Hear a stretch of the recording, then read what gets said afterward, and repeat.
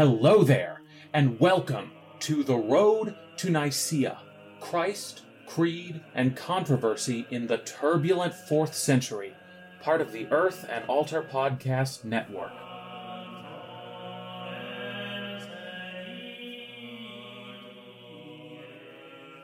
Episode 21, Great Saint, Wannabe Monk, and Peer Pressurer Extraordinaire. Who is Basil the Great? There are few saints who loom larger in church history than the man known as Basil the Great.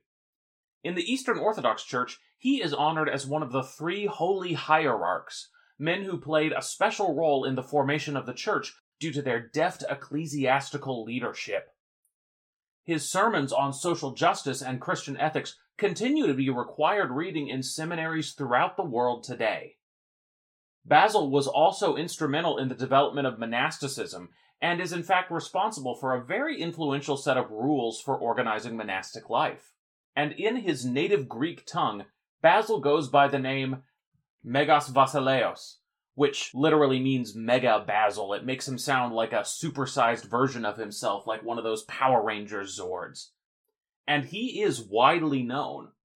I was traveling in Athens earlier this year, and I was at an icon shop with a woman who didn't know much English. I asked if she had any icons of Basil the Great, and she responded with confusion. She had no idea who I was talking about.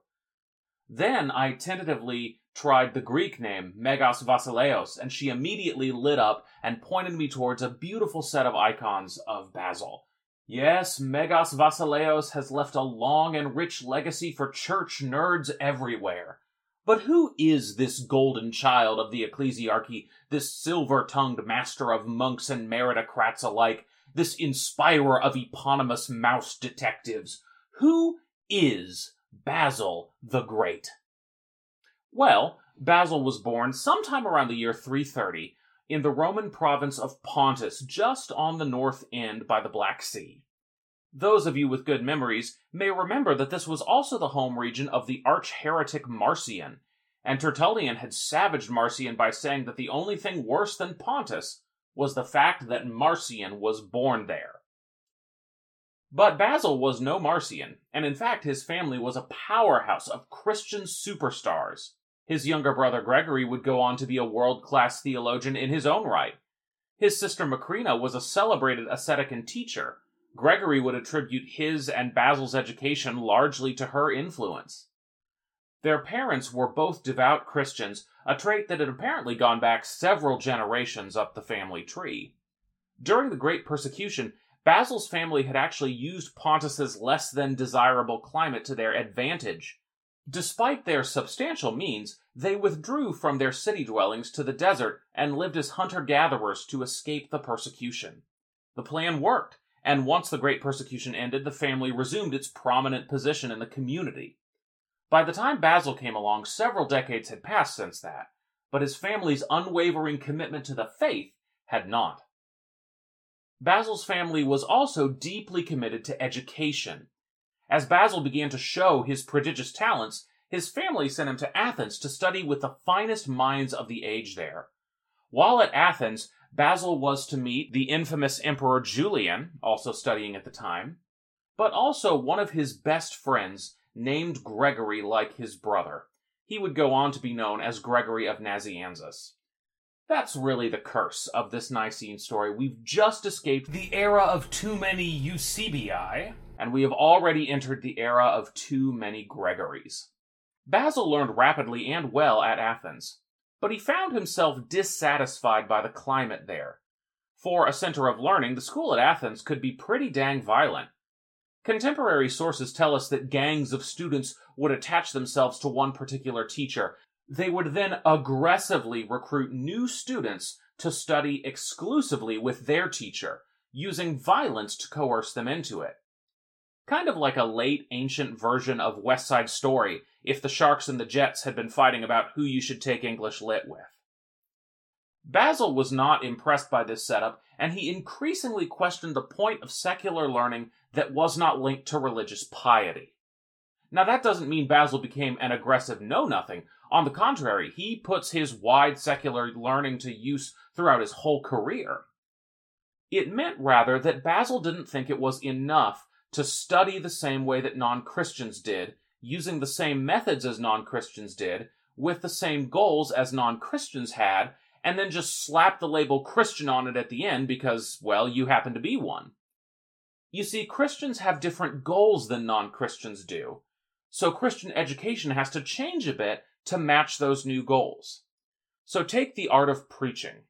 A Christian can and should learn the rules of classical rhetoric. After all, being a good public speaker will help you preach a good sermon. But you can't stop there. For Basil, the goal of a sermon is to prompt imitation. When you preach about Jesus, you want people to walk away inspired to act more like Jesus did, to love Jesus better, to worship Jesus more. So Basil took that classical rhetorical style and adapted it so that it was more interactive than his teachers probably would have approved of. Was it the best technique for the Academy of Athens? No, but it was the best technique for Basil's Christian aims. This kind of creative reworking of sources was probably Basil's unique genius. His younger brother Gregory was the more doctrinally creative. His best friend Gregory made a more enduring mark on the literary scene. But Basil, I think, had the clearest and most compelling account of what a Christian cleric should be in his time and place. There's an old joke that's told about the three Cappadocians, some of you may have heard it, which is that Basil was the only one of them who actually wanted to be ordained, even though all three became bishops. Now, there is a good bit of truth in that, and we'll be talking about it more later, but for now, just know that Basil was set on a career in the church from pretty early on, which is part of why he had such a compelling vision of it. Basil was, of course, fascinated by monasticism, frequently writing letters of advice to monks and providing rulings on various questions. But his heart was set on the priesthood from age 26 onward. You see, after his formal education in Athens, Basil spent about a year practicing law and rhetoric before falling in with Eustathius of Sebaste, a charismatic bishop. Now, while Eustathius wasn't a monk, he adopted many of the same ascetic practices that monks did. Basil was so impressed by the man that he decided to forsake his legal practice altogether and henceforth serve only God's aims. Or, in his own words, and I quote, "I had wasted much time on follies, and spent nearly all of my youth in vain labors, and devotion to the teachings of a wisdom that God had made foolish. Suddenly I awoke as out of a deep sleep. I beheld the wonderful light of the gospel truth, and I recognized the nothingness of the wisdom of the princes of this world." End quote. There is something a bit charming about a man lamenting the many lost years of his life at the ripe old age of 26 when he has been out of school for literally a year. We're talking about literally a year and change that Basil considers lost. But his strong reaction to this conversion is simply the sign of the strength of his conviction, because Basil would go on to become a priest and then a bishop in the important metropolis of Caesarea. And he would do great things with it. Basil took upon all of the power and influence that the office of bishop had come to hold over his lifetime, and he presented a model of effective governance and ministry that impresses even these many centuries later. So what did Basil think the church should be, and what did he do as a bishop to make that happen? Well, the first thing you need to know is that Basil was not shy about wielding his political power. You may remember that Constantine had given limited judicial powers to bishops. That meant Basil was regularly involved at the courthouse, often making decisions about whether criminals should be handed over to secular courts or given more lenient treatment by the church. We have many of the letters he wrote to powerful people pleading for mercy for a given criminal. Now, this was a pretty common practice in the world of late antiquity. Powerful people negotiated with each other through a complex network of favors and implicit exchanges. Basil knew this system inside and out, and he had absolutely no qualms about making use of it if he could obtain mercy for a defendant, relief for a widow, or some other gospel aim. It was precisely Basil's comfort with power that allowed him to accomplish one of his most impressive goals. He managed to build a structure outside the gates of Caesarea that was a combination of a poorhouse, a hospital, and a hospice facility. This was a truly impressive achievement in antiquity. These sorts of institutions simply didn't exist before Christian bishops like Basil conceived of them.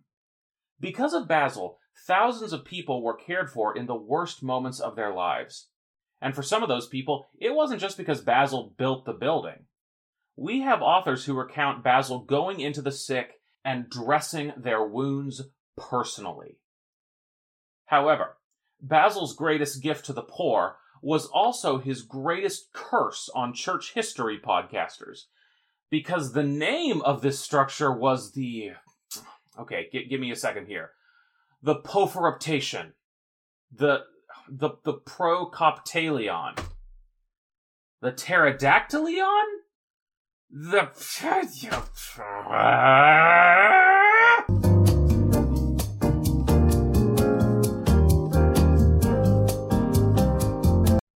Ptochotropheon. Whew!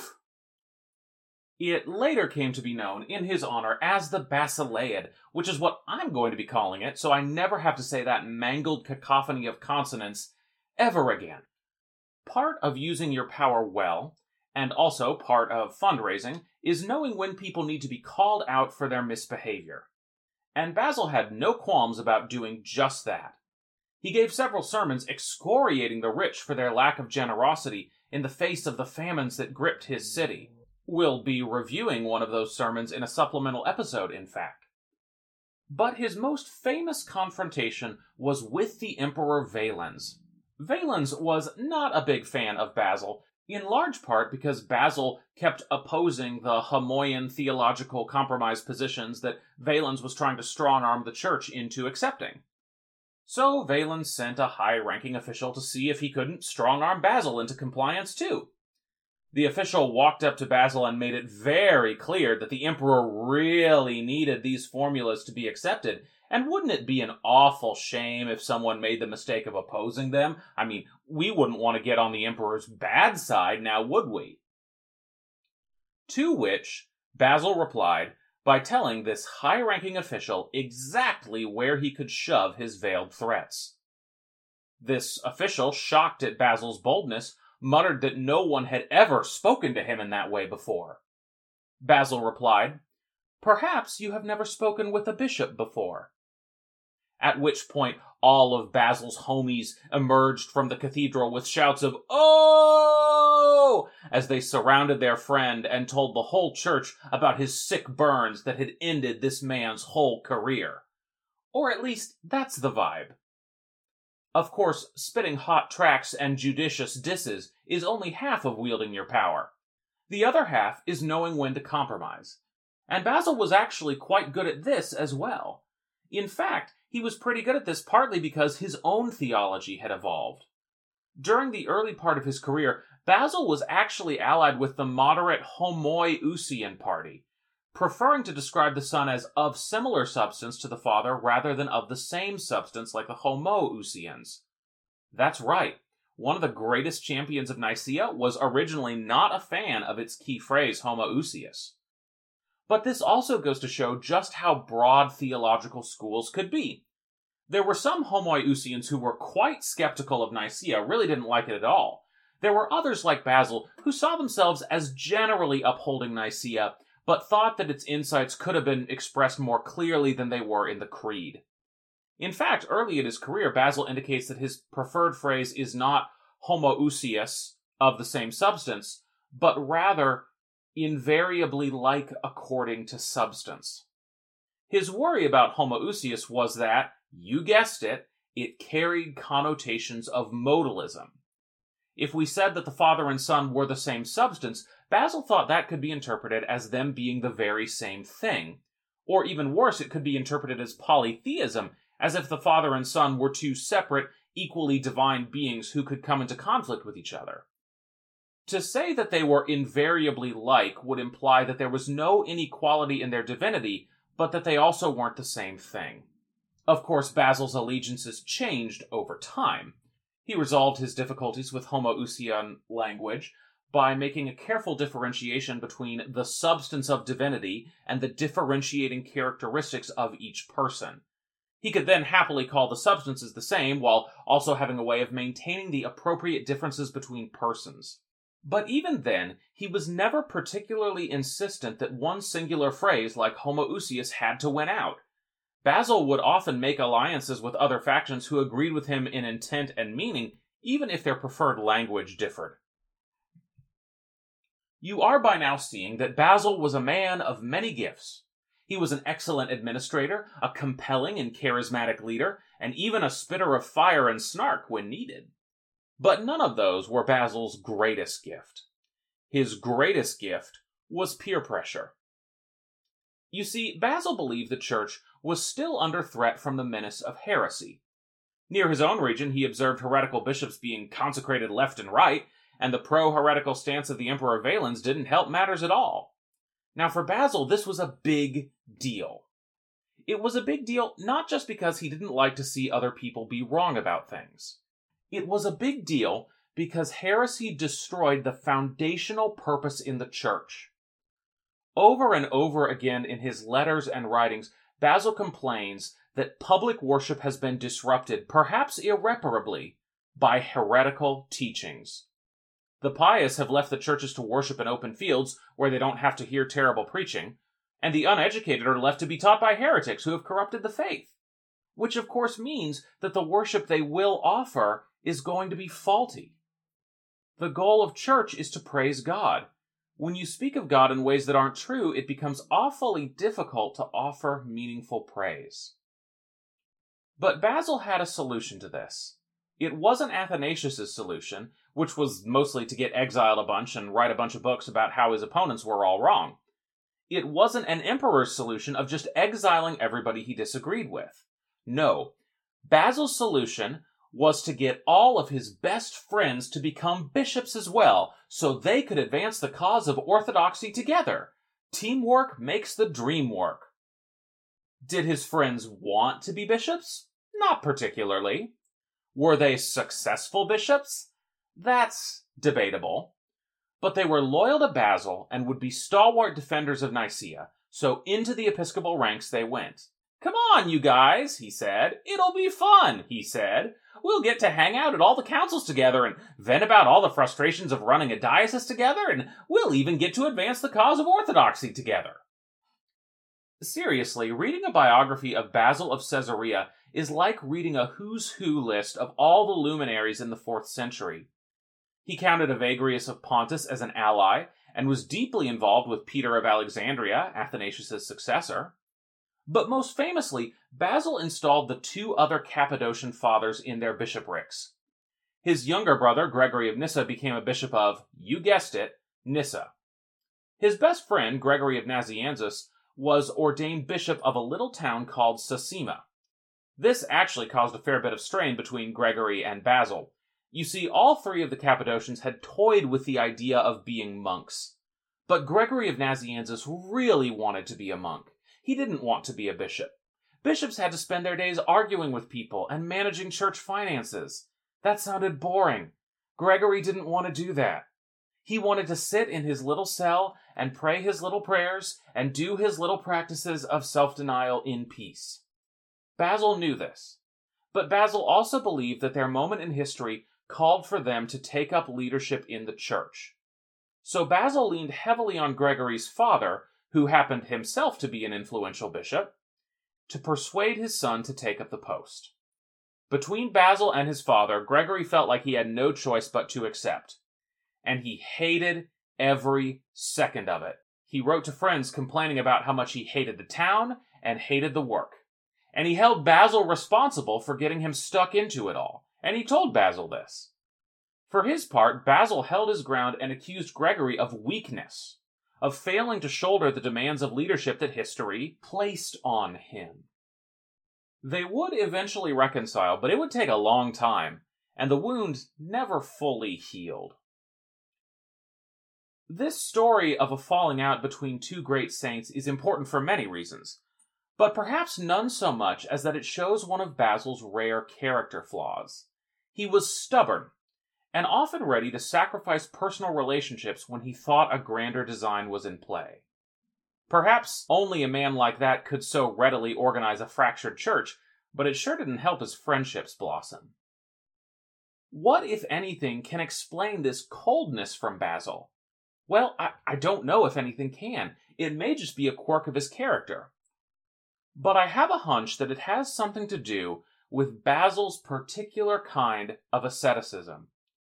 Although Basil left the monastic life behind after only a brief flirtation, the themes of monastic spirituality pervaded his whole life.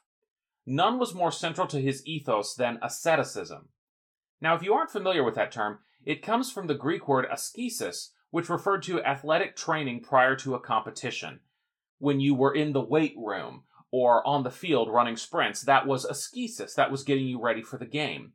Now, in a Christian context, asceticism involved training the body and the soul to resist the temptations of sin. And monks in particular were known for their ascetical tendencies. All those habits of fasting and vigils and voluntary poverty were ways of training their souls to focus on God rather than on the material world. And it was that self-denial that supposedly gave the monks their unique connection with God. It was asceticism that purged the soul of harmful emotions and left behind a peaceful contentment and unity with the divine. Now, Basil repeatedly stresses the importance of ascetic self-denial in his letters and sermons. It lies at the heart of what his idea of a Christian church and of what a Christian city should be. Because after all, ultimately a Christian community is one full of people whose hearts are turned toward their heavenly abode. And how do we turn our hearts to heaven? By ascetic practices, by self-control and spiritual discipline. These things lay at the heart of Basil's vision of community. But I think Basil took asceticism in a different direction than some of the people we have studied, and perhaps even in a different direction than Gregory of Nazianzus. If asceticism was about self-denial and humbly doing what was right rather than what was easy, what could be more ascetical than leaving behind the peaceful solitude of contemplation for the sorrows and troubles of an active life of ministry among God's people? In this light, Basil probably did think that Gregory of Nazianzus was weak to run away from the calling. It didn't matter that he didn't feel equipped. It didn't matter that he didn't want it. What mattered was that he had the skills to do the job, and so by all rights he should suck it up and do it. Basil's philosophy is a harsh one, but it is at least consistent with itself, if I've got him right on this. Interestingly enough, there's one other major player in the 4th century that never quite trusted Basil, and that was Athanasius of Alexandria, himself no secret to monastic life, although Athanasius's monks tended to be a little bit more eremitical than Basil's very social orders. Perhaps that difference of philosophy undergirded some of the tensions between them. Perhaps Athanasius was a little bit suspicious of Basil's original Homoiousian leanings. For whatever reason, Athanasius never quite came around to Basil's program. In that way, Basil had a taste of his own medicine of self-denial, and he would have plenty of other experiences to get a dose of his own medicine as well. His ecclesiastical career was fraught with peril and intrigue. Honestly, we could probably do a whole podcast just on the turbulent nature of the shifting alliances and enemies that Basil forged. In fact, a big portion of Basil's career was spent defending himself from charges of heresy. For one of the allies Basil made was one Apollinaris of Laodicea. Now, Apollinaris was extremely in favor of the Son's full divinity, which made him a natural ally. The problem was that Apollinaris was so anxious to prove that Jesus was fully God that he made him less than fully human. Apollinaris taught that Christ had no human soul or mind. He was actually little more than a fleshy body controlled by the Logos, almost like a video game character you control with a joystick. This position would be roundly condemned by most of the church, and the anxiety to refute it would factor heavily in the next round of heretical controversies leading up to the Council of Chalcedon. But this isn't the road to Chalcedon, this is the road to Nicaea. So for now, all you need to know is that from the very beginning, most people thought Apollinaris' vibes were absolutely rancid. Basil made the mistake of befriending Apollinaris before checking his vibes, and was thereafter plagued with accusations that he was a secret Apollinarian. Basil was also regularly thrust into political dramas that caused him significant heartburn. Most famous of these came from none other than the Emperor Valens. You will recall that Basil had earlier thrown out a hot diss track against the emperor's messenger. Valens then came to see Basil sometime after that. Basil, and probably everybody else, fully expected that he was about to get kicked out of his bishopric for his forthrightness with an imperial messenger. But instead, Valens told Basil that he had a job for him. Basil was supposed to stabilize the Christian church in the kingdom of Armenia. This was the sort of job that you give to someone whose failure you wouldn't mind seeing. Armenia was a political powder keg at this point in history, because it was in the unfortunate position of being right smack dab in the middle of Rome and Persia. After Julian died in his foolhardy charge, the Persians marched right on into the kingdom of Armenia and took up residence. That meant that the Christian bishop at the time got exiled, and he was sympathetic to Rome. By the time Valens came knocking, Roman armies were just beginning to make inroads into Armenia to contend with Persia's armies. Basil's job was to arrive and organize the churches as the army marched and Christianity became possible again. How did Basil do? He wasn't bad. His biggest problem was that he was assigned a partner named Theodotus, who was apparently so confrontational and spiteful that Basil had to turn around and go home early. In the approximately 3 months he had to do the work, Basil put down some rules for the Armenian bishops, settled some of their disputes, and got a few important episcopal appointments knocked out. Not bad, but also far short of what was expected of him, and perhaps what Basil expected of himself. Armenian affairs would continue to weigh on him for most of his career, as would the affairs of his own church in Caesarea, and of the world church that he cared so much for. In addition to the stresses of church governance, Basil also dealt with poor health throughout his life. He would die before he turned 50 of what was probably liver disease. Several times he had to take extended sick leave in order to recover from bouts of ill health. We know that this affected Basil deeply. In one of his letters he complains to a friend that by reason of his infirmities he is like a plant, stuck in one place, when he would rather be out traveling the world doing the work he wanted to do. And Basil's mental outlook was also disturbed by the power that his heretical opponents appeared to wield. In fact, Basil frequently writes to Western bishops pleading for their interventions in the East. The West, he says, is full of godly pro-Nicene doctrine, while the East is a hotbed of Arian foolishness. These letters, by the way, are partly where modern scholars have gotten the incorrect notion that the West was always behind Nicaea, by the way. But that's not what the letters say. Basil is not saying it has been this way all the time, only that it was this way at the time of writing. And even then, he may be exaggerating in order to do a bit of a captatio benevolentiae on his Western friends, get their goodwill by buttering them up. Whatever Basil's rhetorical aims, though, it was clear that the situation looked pretty grim at times. But even at his grimmest, Basil never abandoned his vision of the church as a unified body, proclaiming the triune God perfect in majesty. He never ceased encouraging others to spiritual disciplines and care for the poor, and he led his flock from the front on both counts. And he wrote. He wrote and wrote and wrote and wrote and wrote and wrote and wrote about God, about Christians' duties to each other, and about his intense and convoluted friendships. Now that we have a feel for the man himself, it's time to turn towards those writings, to see what they had to contribute to the nascent theology of the Cappadocians.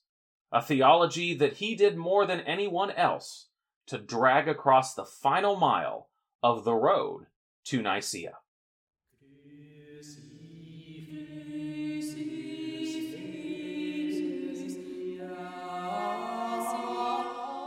This is an Earth and Altar Podcast Network production. For more podcasts and weekly articles, visit us at earthandaltarmag.com.